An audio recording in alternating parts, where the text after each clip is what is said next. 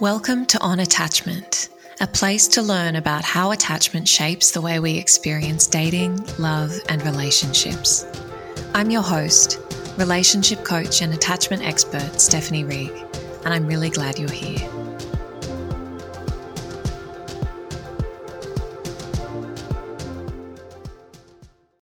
Hey everybody, welcome back to another episode of On Attachment. So in this episode, we're going to be doing another Q&A. If you listened to the last Q&A episode, that was sort of all around answering your dating questions.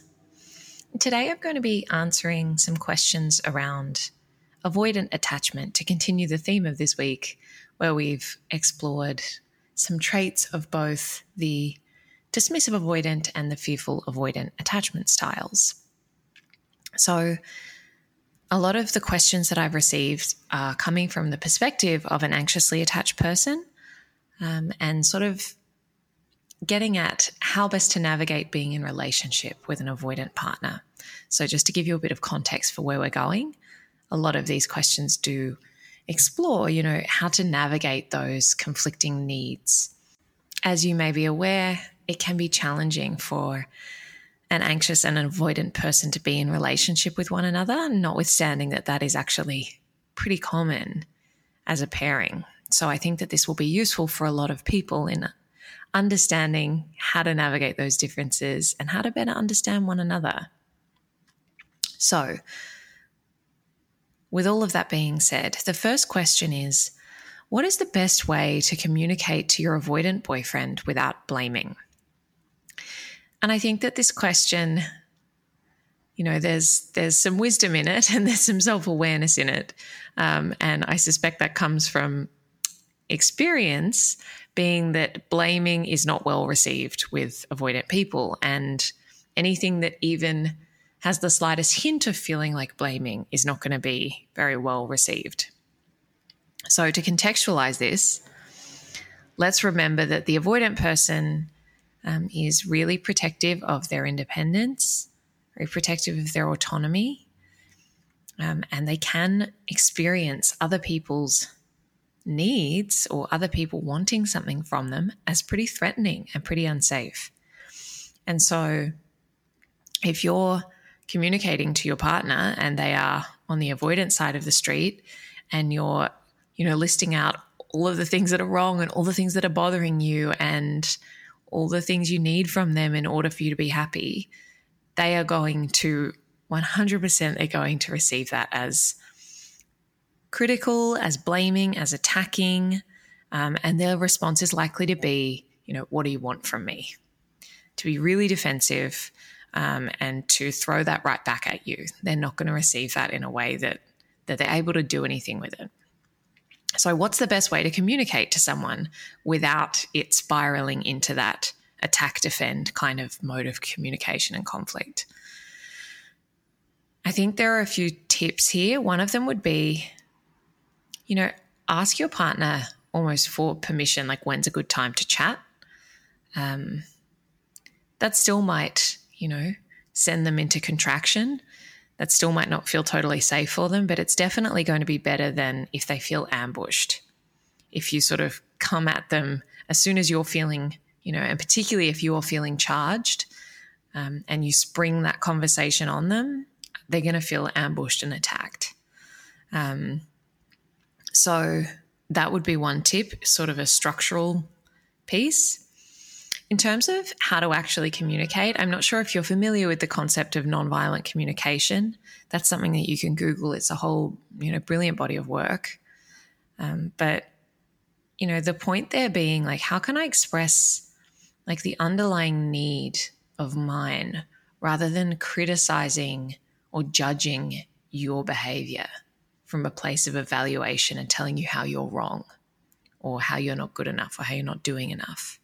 Because there is a really, it's almost like to be expected that someone will get defensive, right, if they're on the receiving end of that. So one way of thinking about it, and I find this really helpful because I think it's usually quite easy to access, is like, what is the desire underneath my criticism? If I've got a complaint or criticism, how can I figure out what the desire is that's underneath that, or the unmet need? So, the criticism might be, we never hang out anymore, or like, you're always on your phone, or you never make any effort to spend time with me, right? That's a criticism or a complaint. What the desire might be under that is, I miss you and I love when we hang out. It really means a lot to me. Would you be open to, scheduling some time for us to do that? I think when we flip it into something more invitational, and that almost feels like a compliment, someone's much less likely to receive that as blaming, as a comment on their inadequacy, as criticism, as, a level of need that they can't feel like they have the capacity to respond to. So that would be my advice. Okay. The next question is, how can you get someone to realize that they're avoidant? Will they ever? And I sort of chuckle at this question because God knows I've tried before. Trust me. Tearing my hair out, pointing it at lists in a book, being like, do you see? This is proof of what I've been telling you. And if that's where this question's coming from, I would caution you against using like your assessment of someone's state as, ammunition, or as like proof, or a way to like bolster your argument or validate yourself. I understand that can often be coming from a place of, in a real anxious avoidant relationship, one of the like typical expressions of that is that the avoidant person will insist that the anxious person is the problem. And they'll sort of say like, you're the one who's always causing the fights, and you're the one who's always getting upset, and you're the one who's always emotional. I'm fine. And so I think anxious people, when they come across this body of work and there's like a name and a label for their partner, and they can point to all of the things, they feel this sense of relief and like, I'm not the crazy one. It's not all me. You're in the wrong as well. And while I understand that, I think that's very natural, I would really be mindful of weaponizing that and trying to use it against your partner in some way, because I don't think that that's healthy. And I don't think that that's compassionate. And if your partner is ever to realize that they're avoidant, which they absolutely may, that's not going to be the way to get them there, right? Because again, looking at the avoidant person in context and everything we know about that, anything that feels critical, attacking, blaming, their walls go up very quickly. And so that's not going to be the path in there. And, I think that like the label is less important than understanding that intimacy is hard for them, right?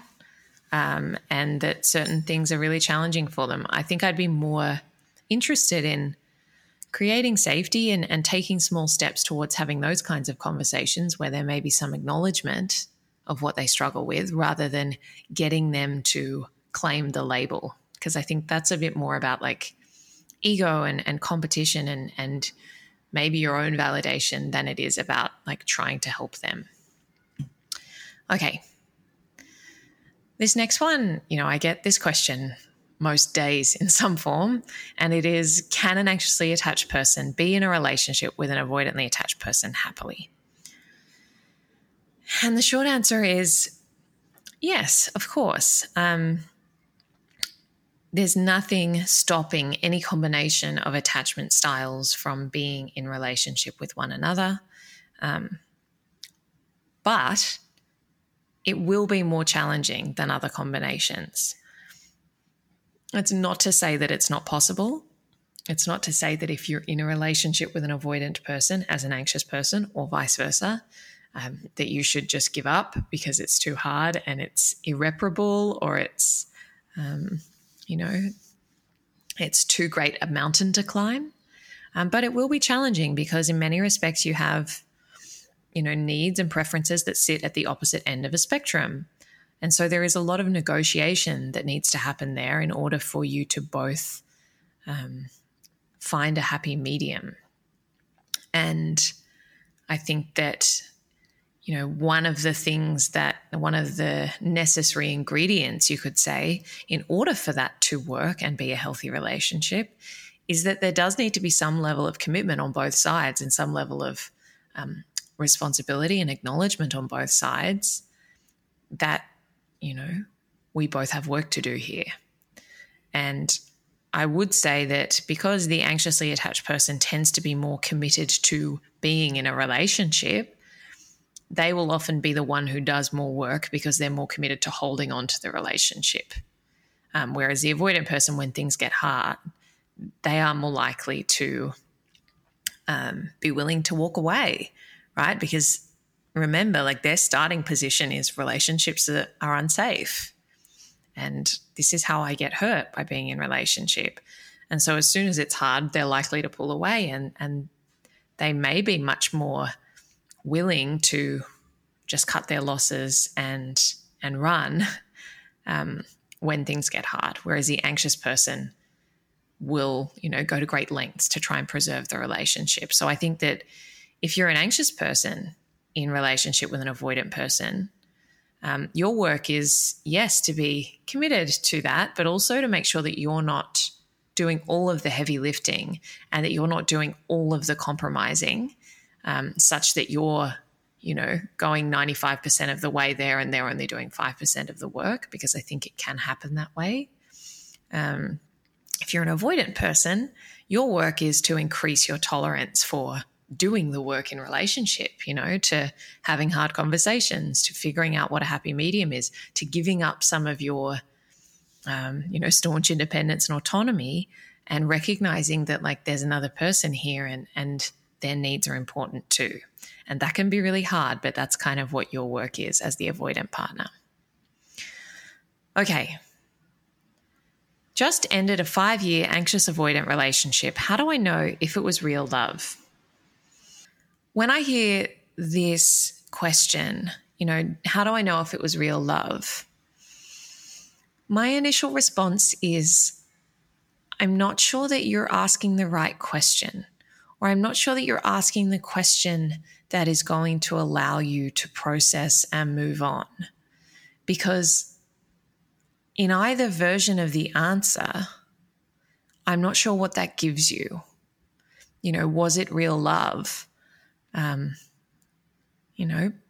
Probably. I think that even when a relationship is tumultuous or is challenging, is high conflict, that doesn't mean that there wasn't real love there. There can be a lot of love there. It's just that, you're also scaring each other and you don't know how to be in a safe, regulated relationship, and you're triggering each other a lot. Another way of putting that might be to say that just because something's not secure love doesn't mean it's not real. I think the better view and a more helpful reframe is, what can I learn from this relationship in terms of what it cost me to be in a relationship that didn't feel safe and didn't feel healthy? What can I take away from this to inform my next relationship so that I'm going to be approaching that with my eyes open and really understanding how that can be and how hard that can be when I lose myself to this kind of relationship. So I think the how do I know if it was real love is maybe not the most helpful question to be asking yourself. And the better one is, what can I learn from this experience? Okay, the last question here is how to reconnect after no contact with an avoidant partner.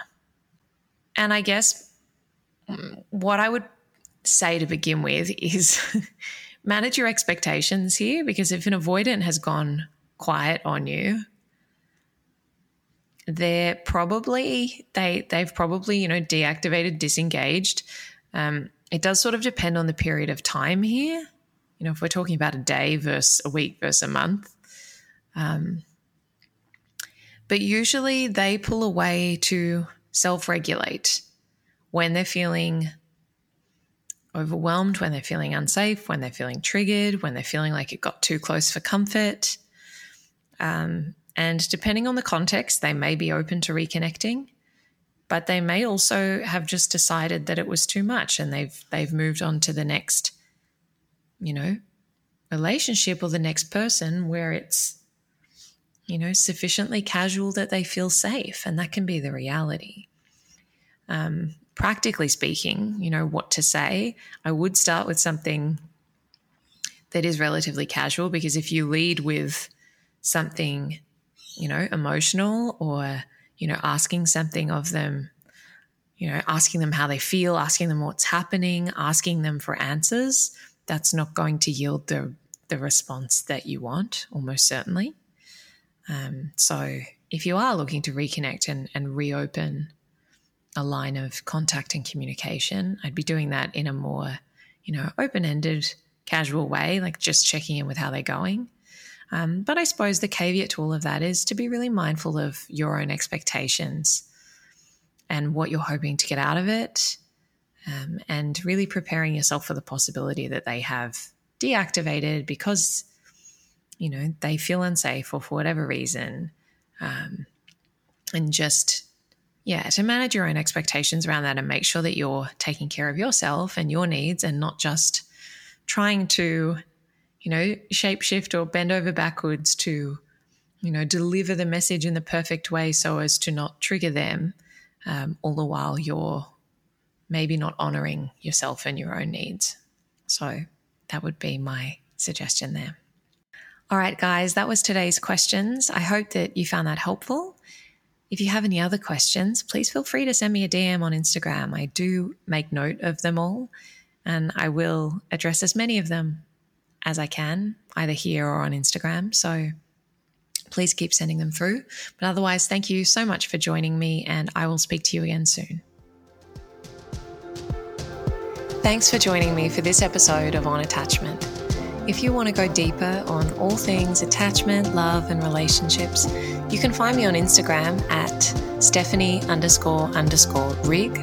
or at stephanierig.com. I've got loads of free content there. Plus, if you're interested, you can join the waitlist for the next round of my signature 6-week program, Healing Anxious Attachment. Thanks again for joining me, and I'll see you soon.